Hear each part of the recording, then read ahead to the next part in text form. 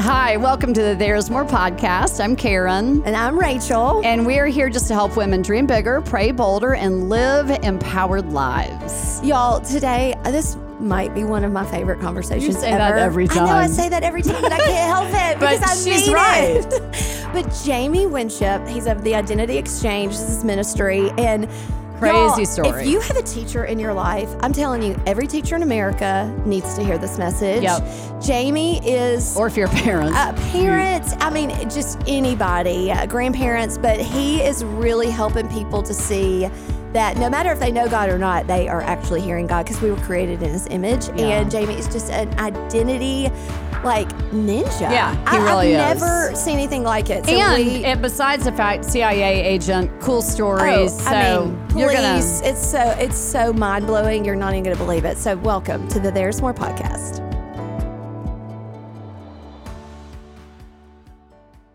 Well, welcome to the There's More podcast. Jamie Winship, we are so honored to have you today. This is, I've never looked so forward to an interview. I know. I'm like, this seriously. guy is so fascinating. Yeah, Y'all really. are going to be blown away when you hear his story. But Jamie is... he has spent decades of his life hearing from the Lord and learning about identity and just releasing. I love it in your bio. It says peaceful solutions on the earth, Jamie. I mean, he's the creator. Right. Of the Identity Exchange. He's been in law enforcement. I mean, you've kind of lived. And CIA. Let's not leave that. How many people get to interview a CIA agent? Let's just add that. I know. It's so fun. But Jamie, will you just tell us a little bit of your story and how just God's love and like knowing, really words of knowledge. That's kind of how it all began. But I want to hear how that began. Like, when was the first time that happened? So you start. Yeah, well, it's really interesting because, we work a lot in education these days, but and we really zero in actually currently on middle school aged kids. So in my own life, when I was in 8th grade was the first time I really had a kind of experience with God. The interesting thing was at the time I didn't know it was God. Oh, yeah. It was a very distinct experience, very external to myself.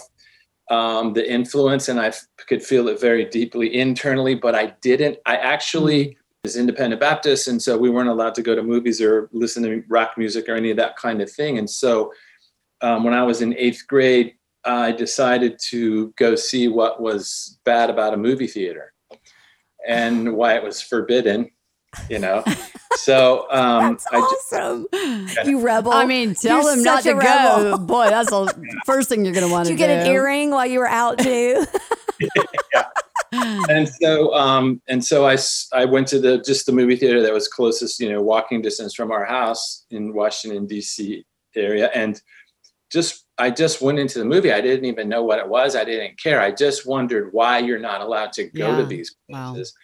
And so I went to the movie, and the movie happened to be the movie Serpico, which is the real life story of a New York City police officer named Frank. Yes. Wow. Totally. Played by Al Pacino. And so the movie begins, and it's the story of this New York City police officer who becomes a police officer because it's in the line of his family, and he gets on in the police department. And he realizes the whole place is corrupt. Yeah. And so he decides to not participate in the corruption. It's his life story. Anyway, so for some reason, the movie was so powerful to me that at a really deep, deep level. Wow. And so as a literary device, we would say it was naming me. Wow. Like good music names you, it calls you out. Wow. And it can cut through really all of your defenses and your self-protection. Just slices right through it because it's deeper than those things. And so I knew something was happening inside myself, and it was making me cry in the movie. And so at the end of the movie, I did what a good independent Baptist would do because I knew it was something huge. I went forward at the movie theater. Stop it. I know, because that's what independent Baptists do for God. Oh, this is just making me... Wait, you walked the aisle? Yeah. Was Just As I Am playing on an organ somewhere in your head? No, that's why couldn't understand what was happening, because that wasn't playing. Wow, that is precious. Okay. So innocent. I mean, So hold on, what happened? My culture by 14 was, for anything to really be significant of eternal value, you have to go forward. Wow. You can't sit in the pew, so to speak. Wow. And so I walked forward at the movie theater, and I went up on the little stage back in the day, and I just stood up there crying. Wow. And I said, but I was sure it wasn't God, because he wouldn't be in a movie theater. Like he couldn't go in a movie theater. So I didn't know what it was. Fascinating. But it was deep and moving, and I knew it was inviting me into a life. yes. A life identity. And so I just went up there crying, and I looked up. It was funny because I could see the guy in the projection booth up there, and he was just staring at me like, wow. What's this guy? I never had this happen at a movie before. An altar call. And I just said yes. Yeah. I just said, whatever that is in that movie, of course, now I know it was a metaphor, because that's the way we can really respond. Anything is in symbol and metaphor. But so for me, it was being a police officer was what I was being invited into. And so at 14, I said yes to that. And I'm 62 now. I've never wavered from that decision. Wow. It was one of the deepest commitments I've ever made in my life. Wow. And it wasn't until later that I realized that was in fact God. Yeah. And when I realized that, I was like, I will never leave this one. And so what was that one? Like, what was the one thing that you walked away with? With an I am statement, with an identity statement. I am. And all I had, the reference point was, I am a police officer. Okay. That was it. So all I could name at the moment was the vocation, but what I was looking at was this human being who was pursuing the truth of who they were in spite of everything around them being corrupt. Yes. Wow. That's what I was watching happening, but I couldn't articulate any of that. I just knew it was right, and I wanted to be that. Yeah. I didn't. So the only way I knew to be, which is the word I was looking for, to be, I didn't want to do it, but I wanted to be that. And the only way I thought to be it was to follow in the footsteps of Frank Serpico. Yeah. Yeah. And it was really powerful because Frank Serpico in real life, he loved opera music and all this. And so I just made a list, like, I'm going to be a police officer, and I'm going to learn to love opera music. Oh my gosh. And I did. And I did. What? I grew to love opera and study Baroque music and all this stuff. But what was really amazing was, through 9th grade, 10th grade, 11th grade, all that stuff, when you start, my friends are starting, to commit crime and get into drugs, I wouldn't participate, not because I was spiritual, but because it would violate the calling that was on my life. I knew that at 21, I'm going to be on a polygraph test.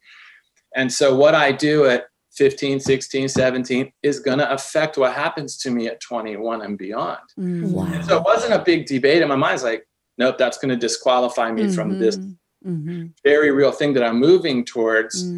And so it just gave me a way to make decisions in the present tense. Wow. And it was all based on identity. And so it wasn't until I met a believer that understood this stuff that I realized that God had in fact pursued me. Yes. And met me in that theater. Wow. And to me, that was like, who would not want to be in relationship with this kind of God? Wow. Oh, Who's calling you to be the truth of what, if he said it to you, would make you cry with joy. Wow. And it had nothing to do with church Christianity. It didn't have anything to do with any of that. It was far deeper than that. Yes. And so, so then when I was 17 and I was, doing everything I could to be ready to pass a police physical and get into the university and study criminal justice and all that. And I was in a wrestling tournament, which I didn't care about sports. I just wanted to be in shape all the time. Right. So everything I was doing, I could tell you how it was helping me become who I am. As Kierkegaard said, with God's help, I'm becoming who I am. Wow. That's the journey, to become who God knit you in your mother's womb to be. Yeah. And so the earlier we understand that, the more clear life becomes as you move forward. It's still a mystery, but you have a direction that never changes. Yeah. And so when I had a wrestling, and I had a severe injury in the wrestling tournament. And so I was like, oh my gosh, I'm not going to be able to pass a police physical with this physical injury. If it's, so I go into the hospital that night, they do the surgery, wake up the next morning talking to the doctor. And all I care is I just said, can I pass a police physical? You know, I'm 18. I need to do it when I'm 21. He said, I don't know, but you can't play sports anymore. I'm devastated. I'm bitter. I'm mad. My whole plan ruined. And this physical therapist comes in and she sits next to me. All I know of her to this day is was a 27-year-old single mom from West Virginia who worked her way through night school to get to this position anyway. And she says to me, you know, your body will heal, but what will ruin you is your bitterness. Wow. And she, like, again, you know, over 5 days, and I never responded to her the whole time she talked to me. I cussed her out. I yelled at her. I never responded to her in any positive way, but she was doing to me what the movie did. Yeah. And I knew it. She was reaching past all my bitterness, all my hostility, all my anger at God, and reaching inside of me. And she was trying to make me well. And I thought, and I knew that her love was greater than my hostility, which I had never seen before. Right. I'd never seen a person demonstrate love in a way that could absorb anger and basically nullify it. Yeah. And she would come back every day like I had never said a word to her. Wow. Grace. And so just having that model of that kind of human, and I realized, although she was a healthcare professional was her vocation, her identity was healer. That she was, because I met lots of doctors and nurses in there, but nobody was doing what she was doing. Right. She could do her vocation really well, and she did, but she was bringing a piece of herself and sharing it with me. And I knew it. I knew she was doing it. And I knew this is an example of what a kingdom of God person is like. Wow. Like she's doing what I saw Frank Serpico do in the movie, only she's doing it in real life. Yeah. And Wow. And so I just, when I left the hospital, when I finally got released, I just said to God, this was really my conversion, my born again experience was with her, because now I knew where it was coming from. I knew that it was, she's attributing this to God. Right. And you've grown up in church. You were in it to win it. Beyond. Yeah. Wednesday, all of it. Yeah. Bible school. This is not how they talked. Yeah. They didn't talk like this. And so that was all to me just this thing that wasn't all that relevant to my life. It was just, the more Christian thing. It was kind of separate from the rest of everything I was doing. And I was never good enough for it. So, but so when I left, I just prayed and I said, God, and I love this prayer. Can you make me a police officer like she's a nurse? That was my prayer. Wow. Could I take into my vocation what this woman has brought into her vocation, which is herself? Yeah. So she's not getting her identity from her vocation, which is what most people do. Right. Oh, yeah. And you could have missed that, honestly, Jamie. Oh, yeah. Because you were so dead set. That was like literally my next question was, how did you separate police officer from beloved son? Like, how do you teach somebody? How do you, I mean, I'm curious, like, how do you teach a middle schooler to separate football player, lacrosse star, volleyball, equestrian, I mean, how do you teach kids to separate their belovedness from what they do? Yeah, well, I mean, in my own experience, and then in all the work we've done over all these years with people, is like just watching Jesus. He does two things with people. He asks them questions that no one else asks them, and he doesn't have a formula that he uses on everybody. He's very unique to each person, so he has unique questions for a unique person. But then he models what it looks like. Yeah. So she was asking me questions that no one else was asking me. Wow. Like she was saying, what will define your future is not your physicality. It's the attitude of your heart. No one asked me about that before. Right. Everyone would tell me, you're simple and that kind of thing. But she was like saying, no, I'm going to tell you, like a physical therapist would tell you why you're not going to move forward. It's not because of your joints and all of that. Yeah. It's because bitterness will trap you in the past. Right. She was like trying to undo that, but she was doing it by modeling to me the love that I could be operating in. Yeah. Wow. So she was challenging my position, but she was modeling the alternative to me. Yeah. So that's what with kids, it's asking them. I mean, I do this all the time, is asking them questions and letting them think through why they said what they said, which no one does. People just tell them, this is what you need to know and believe. Right. And the reason you need to know and believe this, and this is the hurtful thing in our culture, it's worldwide, but really in the West, is what they're going to learn, what we're teaching them from a very young age is your identity comes from your ability to produce, and that's all. Yeah. Right? And if you can't produce anything that the marketplace determines is valuable. A's on your report card, a 29 on your ACT. Right. A product that sells. Right. You've got to produce something that not God determines is valuable, the marketplace determines is valuable. And if you can't do that, you don't have any real value. Kids learn that really young because it's the air that we breathe. And it's based on measurement. Right. Right. So they're being measured really from the day they're born. They're being told what percentile they're in. Oh my gosh, totally. Yeah. How much you weigh, how tall you're going to be when you're 14. I mean, it's unbelievable. Yeah. And parents come home and they're upset about my kid's only in the what percentile. It's like, wow, already.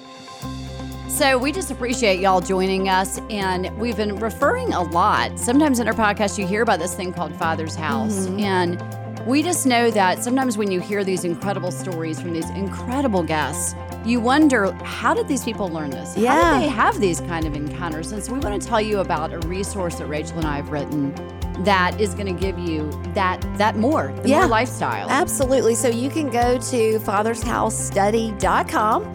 And we have an 8-week Bible study encounter. It's just going to walk you to the journey that you've heard a lot about in these podcasts. And we want to offer you a 20% discount. And we hope that you will check it out. We think it'll change your life forever. And it'll take you on a journey that leads home. You know, as I'm listening to you, and I'm sure a lot of people did this about, I'm big on that God speaks through movies, and you don't, it's like those movies that call to you, that they're really calling to something really deep in your heart. And I always tell the story that my first movie I ever remember watching and created a desire in me was Cinderella, which, sounds ridiculous as an adult, but it was speaking to a desire in me to be worthy of pursuit, right?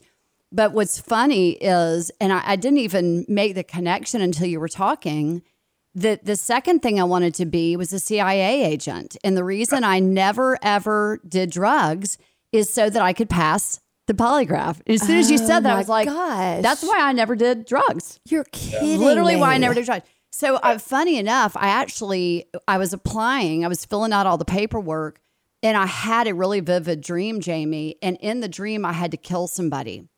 And I knew I couldn't do it. And so I literally woke up from the dream and knew I'm not supposed to be a CIA agent. But what now I'm hearing as you're speaking, it was what was in that longing to be a CIA agent was to uncover truth, which is what you do, which is what I love to do. So I'd love to just that plug for people as they're listening is think about the desires of your heart, that what it was really saying. Like there was a reason you were drawn to nursing. There was there's something, the DNA of God in you. So what I want to hear is, because this is just so fascinating to me about wanting to be a police officer. It's really about the desire under the title. So how did you bring the desire of God, the identity, the I am identity of who you became as a person of love? Tell us about how that fleshed itself out in a world that's really hard. Yeah. So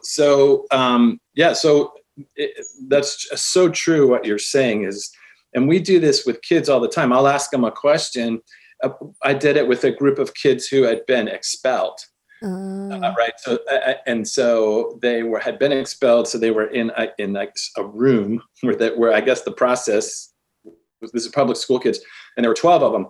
And so I went in to meet with them, with the principal and the guidance school counselor in the public school. And so the principal called me and said, would you just come in and talk to these kids? And so what I did with them is I asked each one of them, in the future, what do you want to be? B-E. And all they told me was what they want to do. Yeah. Which is the point I wanted to make with them. So this is a distinction that helps kids, is like there's a difference between being and doing, but being will always inform the doing. Totally. Right? Like that. So, and it was fascinating. So when they would say what they want to do, I would keep backing up and going, why do you want to do that? Yeah. Until we got to the being. Right. And it caused huge emotion in the room. Wow. Like one girl wanted I want to do this at dinner. I'm like, I can't wait. Already. I'm so excited. I can't wait for dinner tonight. Well, and so like one of the first girls on my left, she said, I want to be a lawyer. And I said, why? Mm-hmm. No, I said, what kind of lawyer? There's a lot of kinds of lawyers. And we got down to prosecuting attorney. And I'm like, oh, okay. what do you want to prosecute? Men. Mm-hmm. Now the real her is starting to speak. Right? Uh-huh. So the vocation, I'm just going backward through the vocation into what is the heart behind that. Yeah. All men? No, men that hurt women. Yeah. Now I know what's going on at home. Oh yeah, totally. Now I know. And she starts to cry. Mm-hmm. Right. And what happened when she started to cry is other people in the group started to come around her with compassion, because she said, this guy beats my mom. And boy, the other kids in that group, they responded to that state of being. Yes. Oh, I bet. It draws the group together. And so for me, it was like, I met a wrestling coach when I was in college. He was very similar. And he used to say to us that wrestling was not the important thing. What was the important thing was mental discipline, and mental discipline came through meditation. And he was a believer, and he taught us how to meditate. Wow. What? And he was number 2 in the nation in wrestling. Wow. And so it was like, he's a respectable guy here. Sure. But why is he? And what he was really teaching us was contemplation, was really what I still do today, what he taught us. And so it's like, okay, this guy's a wrestler, but he is way more than a wrestler. He's far, far more than that. And the reason he's so good at wrestling is because of who he is on the inside. And so being informed, doing so, I would see these people. And then when I got into the police department, finally, and I wrote about this in my book, is so my training officer, was one of the best disciplers I've ever met, but he wasn't a believer. He was very bitter, and he understood humanity really well. And he challenged me all the time about the truth of who I was by saying to me at the end of every shift, you're not going to make it. What? He would just look right in my face at the end of a 10-hour shift and go, you're not going to make it. Save us some money, save the city money. Just don't come tomorrow. What? And then I would go and tell my wife, I'm not going to make it. And then she would say, no, you are. This is your dream. And by the next morning, I thought I could make it again. And by the end of the next shift, I think I couldn't. And so what he was doing to me was trying to make sure that I didn't get my identity or understanding of the future from what he said to me. Wow. He was trying to teach me, don't let another person tell you what the future is. Wow. He insulted me all the time. And then after a year of that, and I would just coming back, and he would say to me, are you going to abide with me again today? That was the word he used, abide. Really? Are you going to abide with me again today? And this is why I wrote about this at the beginning of my book, is you don't learn to abide. People are like, teach me how to abide. Abiding is saying, I'm going to go be with that person again today. That's all it is. Yeah. So when Jesus says, abide with me, he just means, are you going to be with me again today or not? Yeah. In the abiding that you learn everything. Right. Yeah. Right. It's not learning to abide. That's ridiculous. Right. It's just make a decision. Are you going to go back and walk with this person? Like when Jesus says to Peter, are you going to leave me too? Or are you going to stay with me? It's just a decision. Yeah. And like that. And so when I got into the police department and I started working on my with the guys, men and women on my squad, I realized these folks are just as wounded and broken as everyone we're dealing with on the street. Mm-hmm. So there's no magic here. There's no magic in this job, in this uniform, in which side of the badge you're on. In fact, it's very blurry. Yeah, totally. Wow. And so, none of the people on my squad were Serpico, Yeah, they looking for truth. Serpico was a very flawed person himself. And so then my question was, okay, I want to be a police officer like she was a nurse and like he was a coach, but I don't know how to do it as a police officer. So my question to God is, God, can you, through your Spirit, teach me things that I don't know and I don't know where to go to learn them? Mm-hmm. Like, I don't know who to ask. And so can you communicate to me mm-hmm.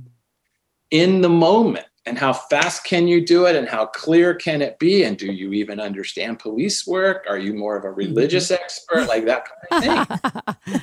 Like, do you know how to settle a domestic dispute? Do you know how to investigate a felony? Like, do you know how to do that stuff? And do you still communicate at a level where you could tell me? Real time. And so I just took a notebook like this, and I would just ask God questions during a shift.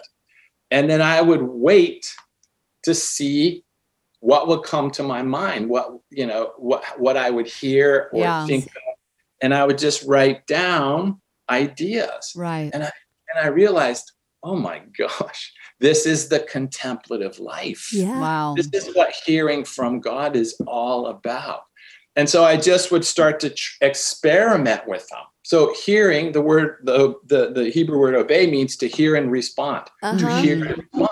And so I would ask him a question, and James says, if you're going to ask for wisdom, don't waver. So I would say first to God, okay, I'm going to ask you how to investigate this case in a way that I don't know, because we don't know what to do now. If I knew what to do, I just did it. But if I didn't know, I would say, okay, God, I'm getting ready to ask you for wisdom. Now, you said, don't ask for wisdom unless I'm willing to do what you say. Right. So first I'm going to ask you, whatever you say, and I know you're going to say something, would you give me the courage to do it? Wow. I'm pretty sure it's going to be outside my box. Yeah. And so give me the courage. Okay. Ready? Okay. What would you do? What do you want me to do? What would you? And then, like everyone in scripture, when the idea would come, I would say, that's impossible. Or like, I can't do that. Like everybody in the Bible says back to God when he tells them like, I can't, that's impossible. Bad idea. And so then I would say, okay, here's my confession to you. I'm terrified to do this. It's probably going to get me fired. However, I said, faith is the substance of the things you hope for and the evidence of things not yet seen. So I'm just going to try it. And I would do it and it would work. Wow. And then the more I stepped into it, the deeper I stepped into it, the deeper the Lord went until, I was officer of the year and then got made detective and all of that. And then that's why the CIA called me, was because of 5 years of doing that kind of thing. And just being able to show, I always tell young people, like, let the fruit speak for itself. Yeah. Don't go in there and pitch abstract ideas about, just point to the result, which means you got to be living it every day. And when people challenge you on what you're doing, just say, I know it's unorthodox. I know you don't get it. Look at the result. We so hope that you're enjoying this conversation. We are so grateful that you listened to the There's More podcast, that we wanted to give you a gift. We wanted to share some of the things that we've learned with you. So Karen, tell them how to do that. Yeah, we've got a 14-day kind of a mini session on spiritual warfare, kind of one of those topics that people, I think, have a lot of mystery around. They're about 7-minute teachings with a prayer at the end of each that are really just designed to equip and empower you, because we don't have a problem, we have an enemy. Yes. And so it's just going to equip you to arise victorious. Yeah. Everything you need will be in the show notes. Now enjoy the rest of this conversation. Jamie, can you tell the story about the kidnapping case from DC? And because that was a little different, like you had a physical, like God showed up in your body. And I think people don't connect that to God. So can you talk about how you have learned to like embrace the physical? Because I think that's so fascinating. Yeah. And then we actually teach how to understand the physical too, because we're like God. We're a unified whole. We're not like a Cartesian split between the head and the body. It's the Hebrew holistic. It's all one thing. It all works together. Right.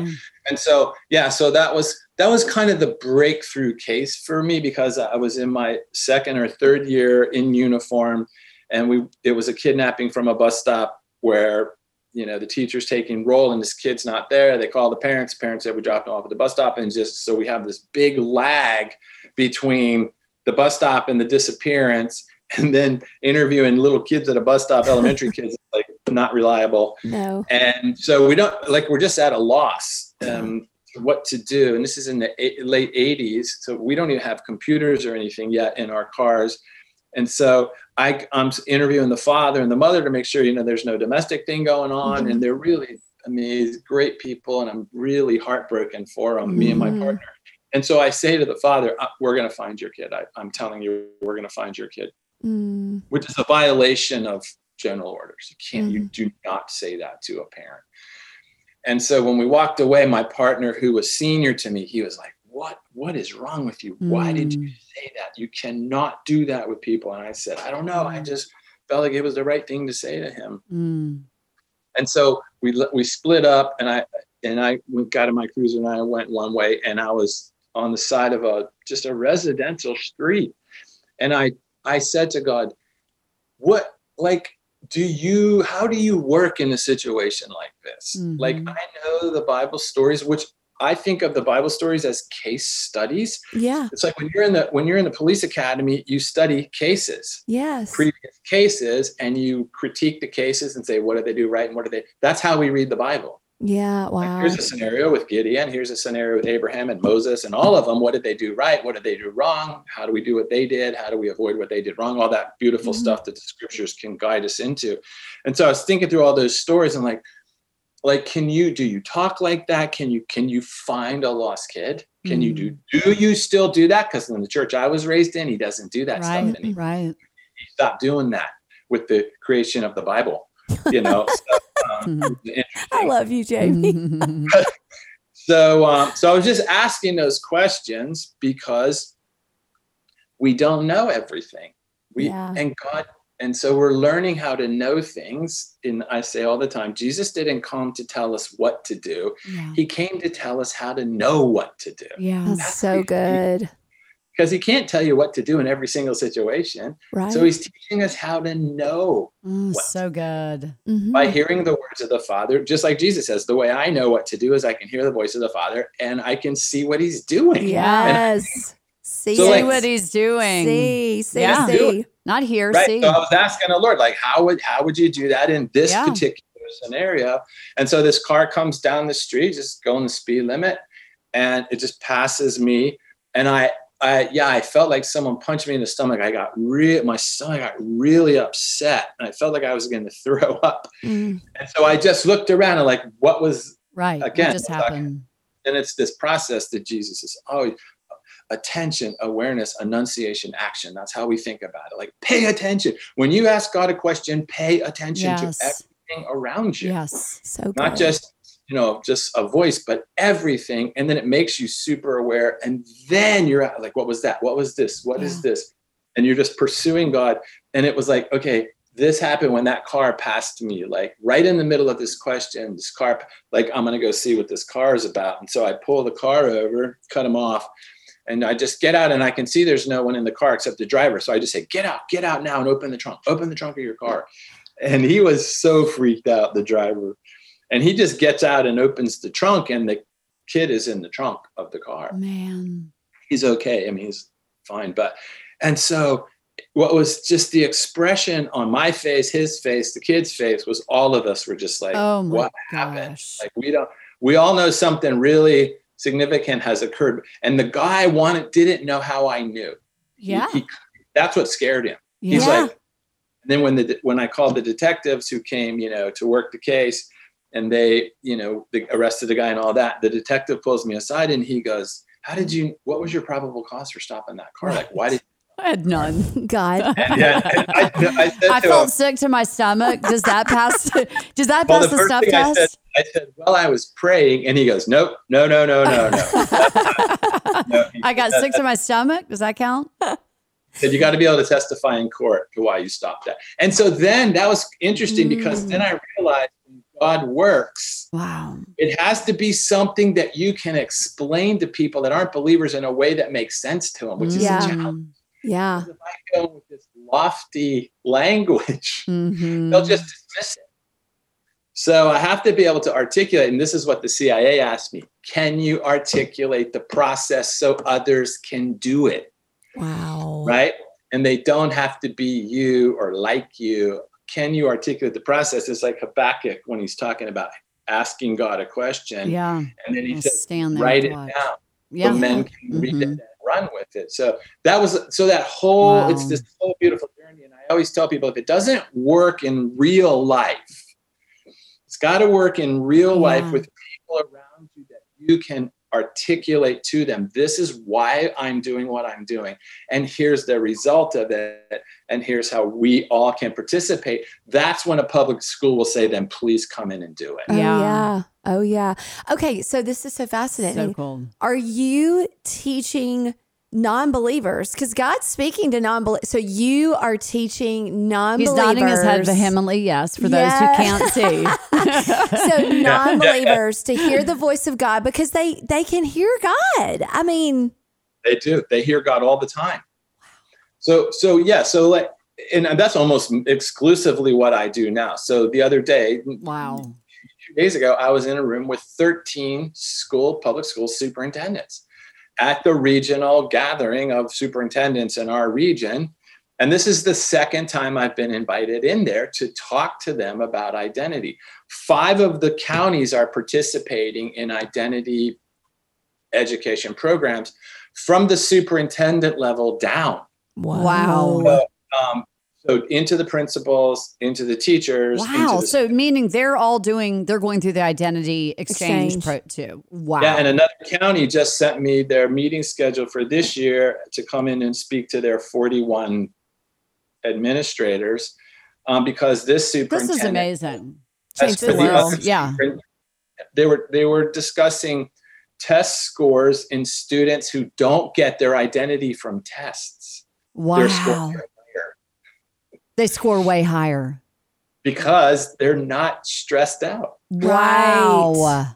And so when you're fearful, your creativity and innovation drops dramatically. So when you tell a kid, you better get X on this test. Right. Or your future's in trouble, that you're actually hurting them. Right. Because you're telling them your future is going to be determined by the measurement of this test. And it's the worst thing about it is it's not true. Oh my gosh. I'm so anti all this. Listen, like you're talking to the right people here. My worst parenting moment on the planet was the day I will never forget it. My son walked in. He'd gotten a really bad grade on a history test. And I can barely bring myself to repeat it, but just in full disclosure, I looked at him and said, well, I guess you're not going to be getting into the University of Georgia.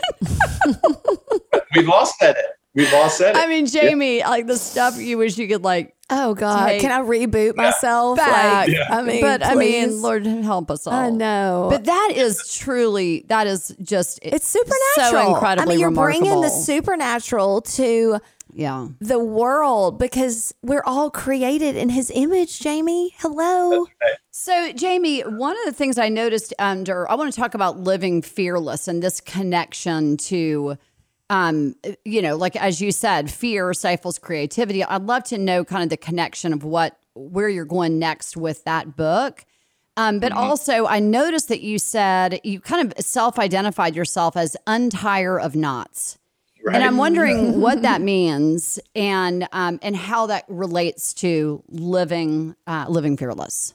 Yeah. Well, yeah. So I know you can't see my T-shirt, but it says, I must not fear. Fear is the mind killer. Oh. And it's a quote from the movie Dune. Wow. One of the main characters, the whole thing was, how do we move without fear? Because fear kills the mind, kills the creative mind. And that's why the number one exhortation in scripture is do not be afraid. Yes, that's why. Totally. That is the number one thing the Lord is saying to humanity. Stop making fear-based decisions, because it just causes self-protection and self-promotion, which causes division and lack of creativity and all that stuff that is destroying us currently. Yeah.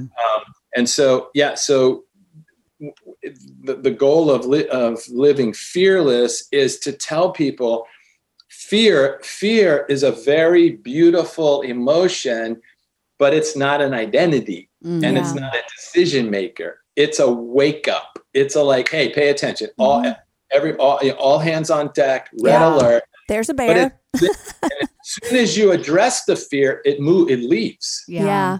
Right. But if you don't address it, if you try and cope with it, right. It intensifies and it starts to break your body down. And so how fast can we just identify the fear, address what the fear is rightfully telling us, and then the fear, let it go. And that is called confession. That is what confession is. Truth telling is addressing negative emotion. The negative emotion is beautiful and God-given. It's not bad. It's not evil. So it's there to warn like pain in the body. It's there to point to like something's wrong right It's a signal.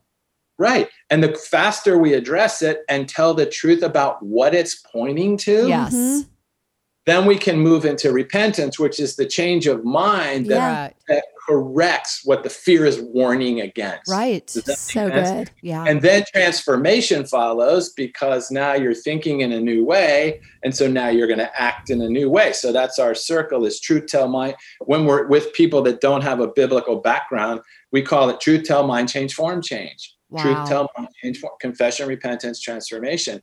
That's the process Jesus is doing with everybody he's talking to. Wow. It's beautiful. The reason you're going to make all the mistakes you're getting ready to make is because your view of yourself, God, and the world you're in is incorrect. That's right. And your whole system is screaming at the wrongness of how you're thinking. Yeah. And so all we have to do is bring it to a place with God and say, okay, what am I afraid of right now? What am I really afraid of now? What's the root? Right. Yeah. Search me and know me. Search me and know me. Yeah. And David says, you reveal it to me. I'm not going to guess. I don't want to. You tell me what I'm afraid of. And wow, when a person does that with you, you cannot avoid transformation. Yeah. True. So true. Yeah. How do you help someone whose amygdala is so overworked? Because I see that even in my own children, like they're in fight or flight almost, I mean, my daughter just started high school, and I'm like, to like have a conversation like that with her, it feels, I mean, I'm doing my best, but I'm like, this is so hard. She is so hijacked. Right. So that's a great question. So one of the first things we actually have to teach people, because they're used to living there. Yeah. Their whole life. Yes. Their whole life is there. And so you have to give them skills to move out of it immediately. And so this is what they teach people in special, really good, highly trained people, is you can't live in the amygdala and do your job. That's right. You can't do it. So you have to have a strategy and a discipline of moving out of it. And it's really simple. It's by moving. We do it with students. We're going to move from here to here right now, right now, and nothing's going to stop us. And it's like back to a movie. Put a movie on, they'll move.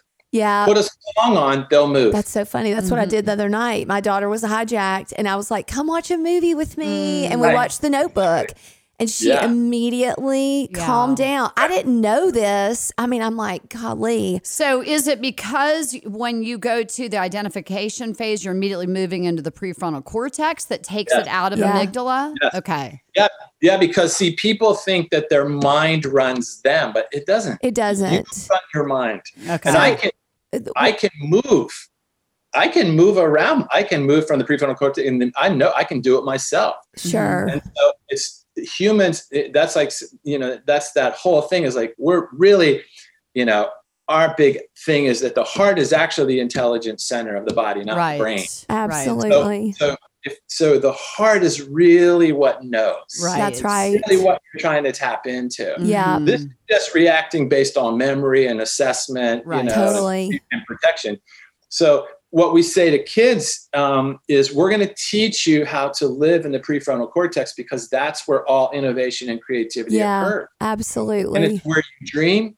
It's where, and the prefrontal cortex is completely nonviolent, and it can only think in symbol and metaphor. So we're going to learn to master that. Wow. And we're going to learn to understand symbol and metaphor at a very deep level. Wow. And you know how old kids are when they can do that? Young. Yeah. 6, 5, 6, 7, probably. Yeah. So I can go, we did this with 800 middle schoolers at one time in a public school. And I said, okay, everyone, here's what we're going to do.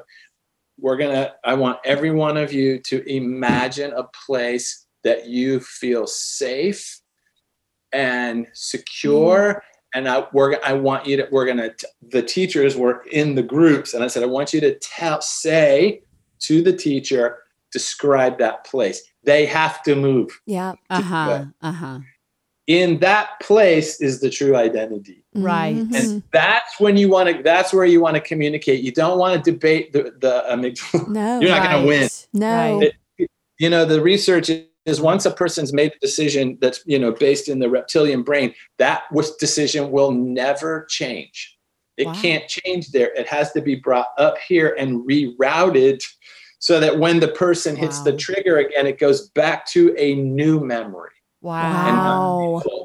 So you're creating, okay, let me make sure I've got this, because like we're familiar with the manual approach where you would do that, go to a safe place, Jesus, where are you? Who am I in this place? What do you say about me? And so is that is similar to what you might do? Okay, so just so for people who are listening, you can do this on your own. You can sit, pause, go to I go to a forest. You can go to the beach, I go wherever, to the beach. and interact with the Lord, and it completely changes how. Right. So y'all can't see it, but he's pointing to the back of his brain where his limbic system is, which is firing, from past experience versus current reality, which you create in your brain by what you see. Right. Okay. Right. So, Jamie, if you couldn't see a movie, though, if I couldn't get to the Notebook and there wasn't a TV, diaphragmatic breathing, what do you recommend? How do you get a kid out of amygdala? Yeah, we call it going to your place. Go to your place. Go to your place. So the challenge is with the different methodologies is Campbell's going to be really with a lot of stuff when she gets home. Poor Campbell. Dinner. Campbell, what do you want to be? Go to your Campbell? place. What do you want to be? Let's watch the Notebook. Where do you want to go? Go to your. So our goal is because we did this with Hamas, and Hezbollah fighters, right? And they can't get out of the trauma they live in, right? So it has to work in the middle of the trauma. Yes. So we can bring a person over here and do a practice with them and get them all calmed down. That's great. But when you send them back into the trauma, they have to be able to go to that place in the middle of trauma while it's happening to them. And so where you see this, imagine this is like when Stephen is being stoned in scripture, he's somewhere else. Yes, he goes to, totally. He's not. And so the physical pain is not able to hold him in the place. The trauma can't hold him. We think you can't escape the trauma. That's what we believe. And so he's so not there that he's able to forgive them. Yeah. Right. And the pain of the situation is not decision-making for him. So that's like a high level of it. And so what do you see in the midst of your pain? I see Jesus standing up, applauding. Yes. That's what the real human can do. Yeah. And they can do it all the time. So the challenge though is, I'll just give you one quick example. So I was with a guy the other day. We were working through, I was training a group and I was watching them practice on each other. And these are adults. And so one of the guys practiced on this guy. And I could tell this guy, the one guy was not participating. That he wasn't really truth telling when they were doing the exercise. So the way we do it is like this. I'll say I can do this with a stranger on the street. I'll say, what's the main negative emotion you deal with on a regular basis? What's the main negative emotion? every human being in the world, I don't care what their background is, how they identify themselves, the main negative emotion they're dealing with is fear. Mm-hmm. Totally. It'll be anger, but anger is just a secondary emotion, right? Yeah. So we're gonna get to fear. I mean, I can wait for him to get there. Yeah. But as a human, I know fear. So, fear. Okay, so what you want to get to though is, where did you learn to be afraid of this situation? Right. Not why are you afraid of it right now? Doesn't matter. Yeah. This is just right. The current situation isn't the cause of your pain. Yeah. It's from that. So we have to get to there. Yes. But humans can do it like this if they have someone walking with them. Yes. And so, okay, so I did it with the guy. I said, what's the main negative? He said, fear. And I said, tell me how you're experiencing fear right now. And he goes, I'm afraid to participate in this exercise. Wow. Right. Good. I said, okay, good. What are you afraid of? Mm-hmm. I'm afraid to be vulnerable. Okay, good. Okay. Where did you learn that vulnerability produces harm? Mm-hmm. You learned it. Where did you learn it? Mm-hmm. And then he's like, I don't know. Because you had to, everything that you're afraid of, other than falling and loud noises, you learned. You learned to be afraid of it. Right. And you learned a long time ago to be afraid of it. Yeah. Where did you learn? And so we're just walking them backwards. Yeah. And this adult male says, he goes, well, I watched a movie when I was a kid, back to movies. It was a scary movie. I went to bed. He was 6 years old, laying in my bed. I'm terrified. I want to get up and go down and knock on my parents' door and go in their room and get with them. So Doug goes down there. The door's locked. Oh. He can't get in. He's horrified in the dark hallway. Yes. Yeah. He's a 40-year-old male. Yeah. Bangs on the door crying. The parents telling him to go back to bed. They won't open the door. He lays on the floor in the fetal position and cries completely. And here's what people are afraid of: being powerless and alone. Yes, they are. Yeah. That's what they're afraid of, all of them. And it's just a matter of how long before we get to you to tell me that out loud. Yeah. So he says, and I said, how'd you feel laying there on the floor, powerless and alone? It's what every human is most terrified of in their life, being in a situation where they're powerless and alone, right? And so that's where we want to get to. Mm-hmm. Okay, in that place, in that moment, depending on their background, because you have to be able to do this with people that don't know Jesus. I know. You can't leave them there and like, wow, read your Bible and come back. And right. Good luck. Once you're saved, we'll talk. Yeah. Right. You get your golden ticket. So I said to him, in that hallway, where was unconditional love in that hallway? Wow. That's what I asked him. Wow. That's great. Where was unconditional love in that hallway? Because the only way we know how God actually describes his essence is the word love. That's love, right. Spirit, and consuming fire.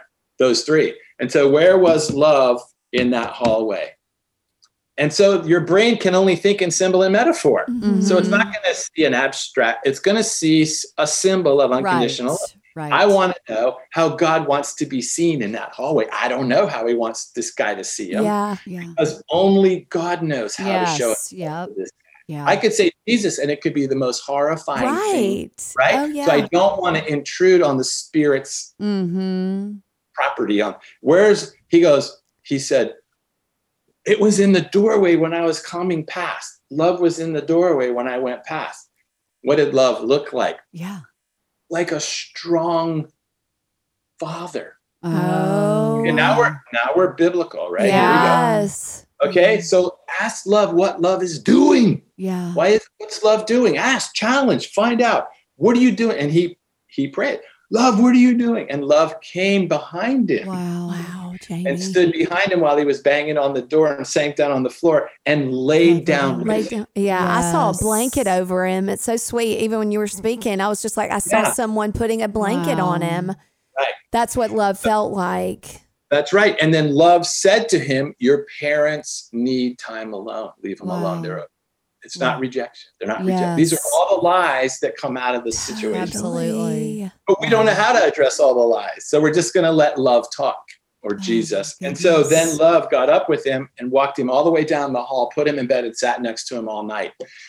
So that's beautiful. And he is very emotional. And there was a group of 4 in the room watching me do this with him. Wow. And then when it was over, I said, okay, this woman, there's a woman on my right. You do that to her. You walk, and he was remarkable how well he could lead her through. Wow. That's the fruit. That's it. Reproducing. Oh my gosh, my spirit is literally like my whole body is vibrating listening to you because I'm like, how can we help this man get this to every school in America? Absolutely. And every middle school. I know you're like, I don't have time to see them all, but I mean, but you're Jamie, reproducing. Seriously. You're reproducing I mean, the more yourself. people that know that you're doing this, and that's why we wanted to, I wanted to interview you. I was like, he's doing something special on the earth. And granted, we're just a tiny little mouthpiece, but every person that knows, it is so important. Like we are sharing the fruit of what God is doing on the earth. I mean, I feel like there's more, you know? Yeah. So Jamie, as we wrap up, because I'm sure every mom on the planet's going to be, that listens to this is going to be like, okay, what do I need to do to get this in my school? Send me your number. I'm not kidding. Yeah, like, no, how seriously. could you not? Yeah. Right? Yeah. So what would be somebody's next steps? Yeah. Well, if they want, for us, it's just our website, identityexchange.com. That's how they can connect with us.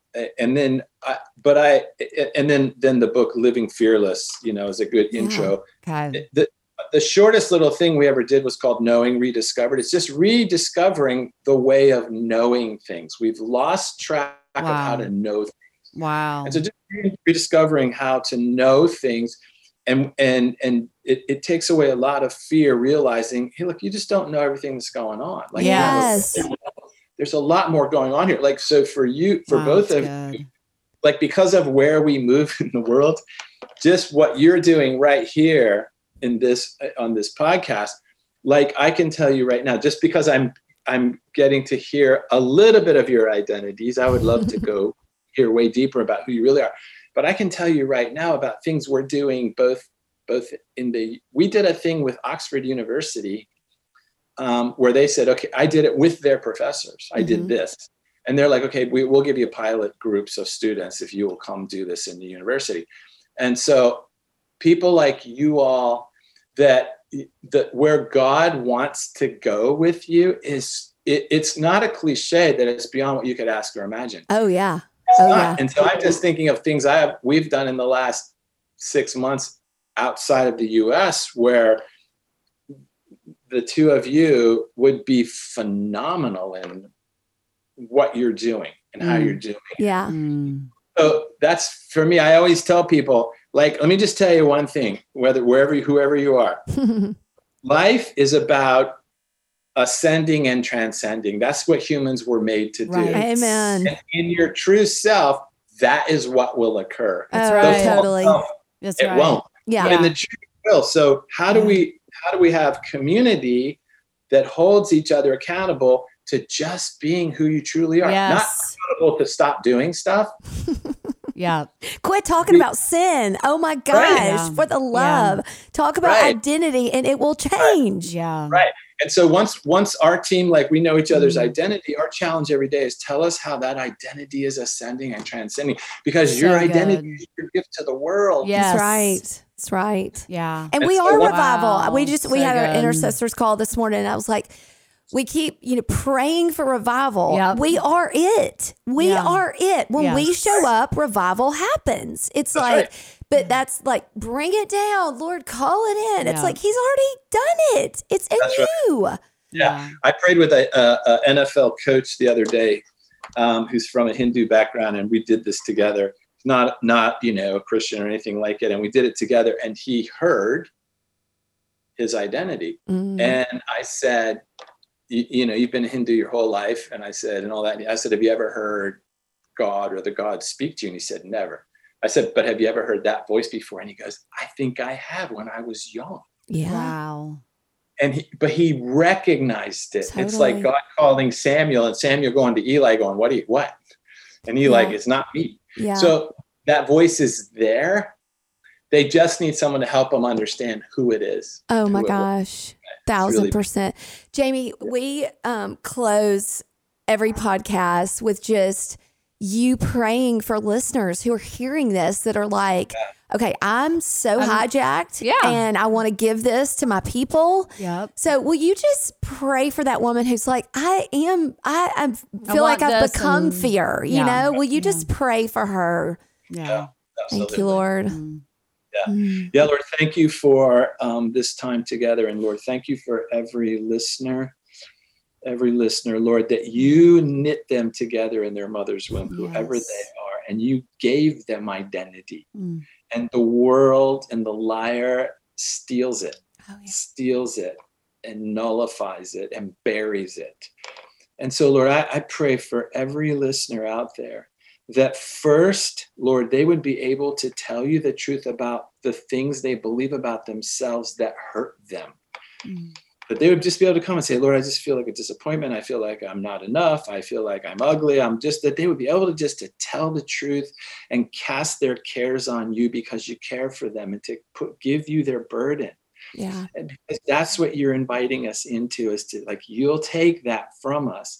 And then once we're free of that burden, Lord, would you speak to them and tell them the truth of who they are? That they would just ask you, Lord, who do you say that I am? Yeah. And they would listen to the very beautiful voice of the one who made them. Yeah. And that they would hear who you say they are, Lord. And would they then just begin to pursue that in community and develop that beautiful identity. And because all of our identities are our gift to the world. And so we just thank you for this time together, Lord. And I just thank you for Rachel and Karen here and what they're doing. And same for them, Lord. Would you protect them from the things that they're tempted to believe about themselves that aren't true? This is a never-ending struggle, Lord. And Lord, would they only operate in what you say about them? Yeah. As in all the roles that they're in. And we just commit this to you, Lord. We trust you and we thank you in Jesus' name. Amen. Amen. Amen. Amen. Thank you so much. Oh my gosh. What a phenomenal time with you. We so appreciate you. Yeah. Thank you, Jamie. Take care. Thanks for joining us on the There's More podcast. Check out the show notes. We've got a 14-day spiritual warfare course that you can take, as well as the code if you'd like to join us in the Father's House Bible study. Thanks so much for listening.